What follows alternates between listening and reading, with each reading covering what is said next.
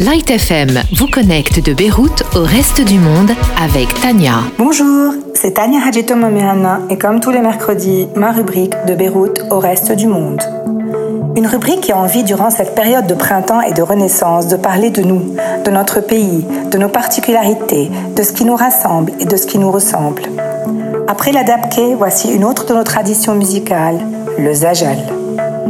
Certains se rappelleront les dimanches après-midi sur Télé Liban pendant des heures, des hommes s'échangeaient des joutes poétiques au rythme du daf, de la derbaké et des applaudissements.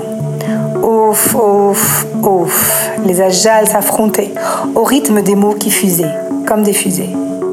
Le terme zajal signifie arabe parlé et le poète utilise une langue simple pour exprimer avec talent et figure de style les choses de la vie. À coup de la date, vers simple lancé par le Ouel et repris en refrain, ou de Rataba et de Mijana, où les 3 premiers vers de la strophe se terminent par des homonymes alors que le 4e est libre, les sujets varient souvent, mais restent dans la même thématique, l'amour de la montagne. Comme le Ouf du Yabou Zoulouf, qui est le chant des émigrés libanais, qui en rime déclament leur attachement à leur patrie, et qui est le plus représentatif de cette espèce de nostalgie sous-latente qui est presque toujours présente dans le zajal.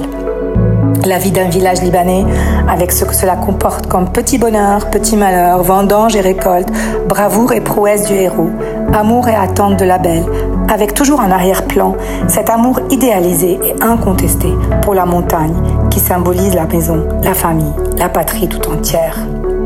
Même si certains pensent que les origines remontent jusqu'au chant syriaque dont les échos résonnaient dans les montagnes, on ne sait pas vraiment dater l'apparition du zajal.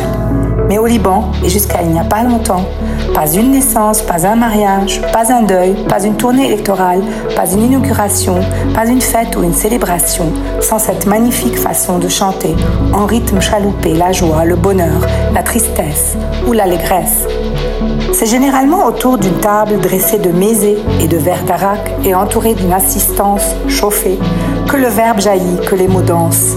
Et ce sont souvent des duels acharnés entre les ajals qui doivent être rapides et inventifs pour reprendre les derniers mots de leurs adversaires et les transformer en envolées poétiques, et ainsi de suite.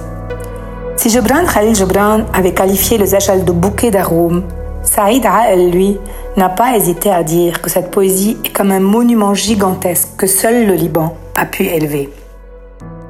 Parmi les ajals célèbres, Ali El-Haj, Tanyos Abdo, Anis Rouhana, Moussa Zrib, Talih Hamdan, Asad Saïd et Joseph El-Hachem surnommé Zarloul El-Damour.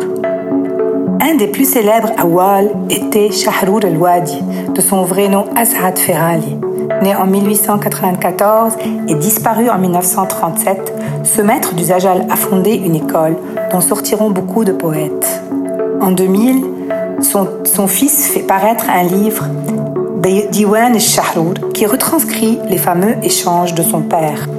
C'est de ce texte mélodieux que s'est inspiré Zad Multa'a dans Zajal, un spectacle présenté en 2010 au Liban et en Europe et qui est un magnifique hommage à la noblesse de cette poésie dont il faut surtout retenir l'amour de la patrie. Et pour finir, savez-vous qu'en 2014, le Liban a inscrit le Zajal auprès de l'UNESCO sur la liste du patrimoine culturel de l'humanité? Ouf, ouf, ouf, le Zajal est à nous. À mercredi prochain. Vous écoutiez de Beyrouth au reste du monde avec Tania dans Sunny Side Up.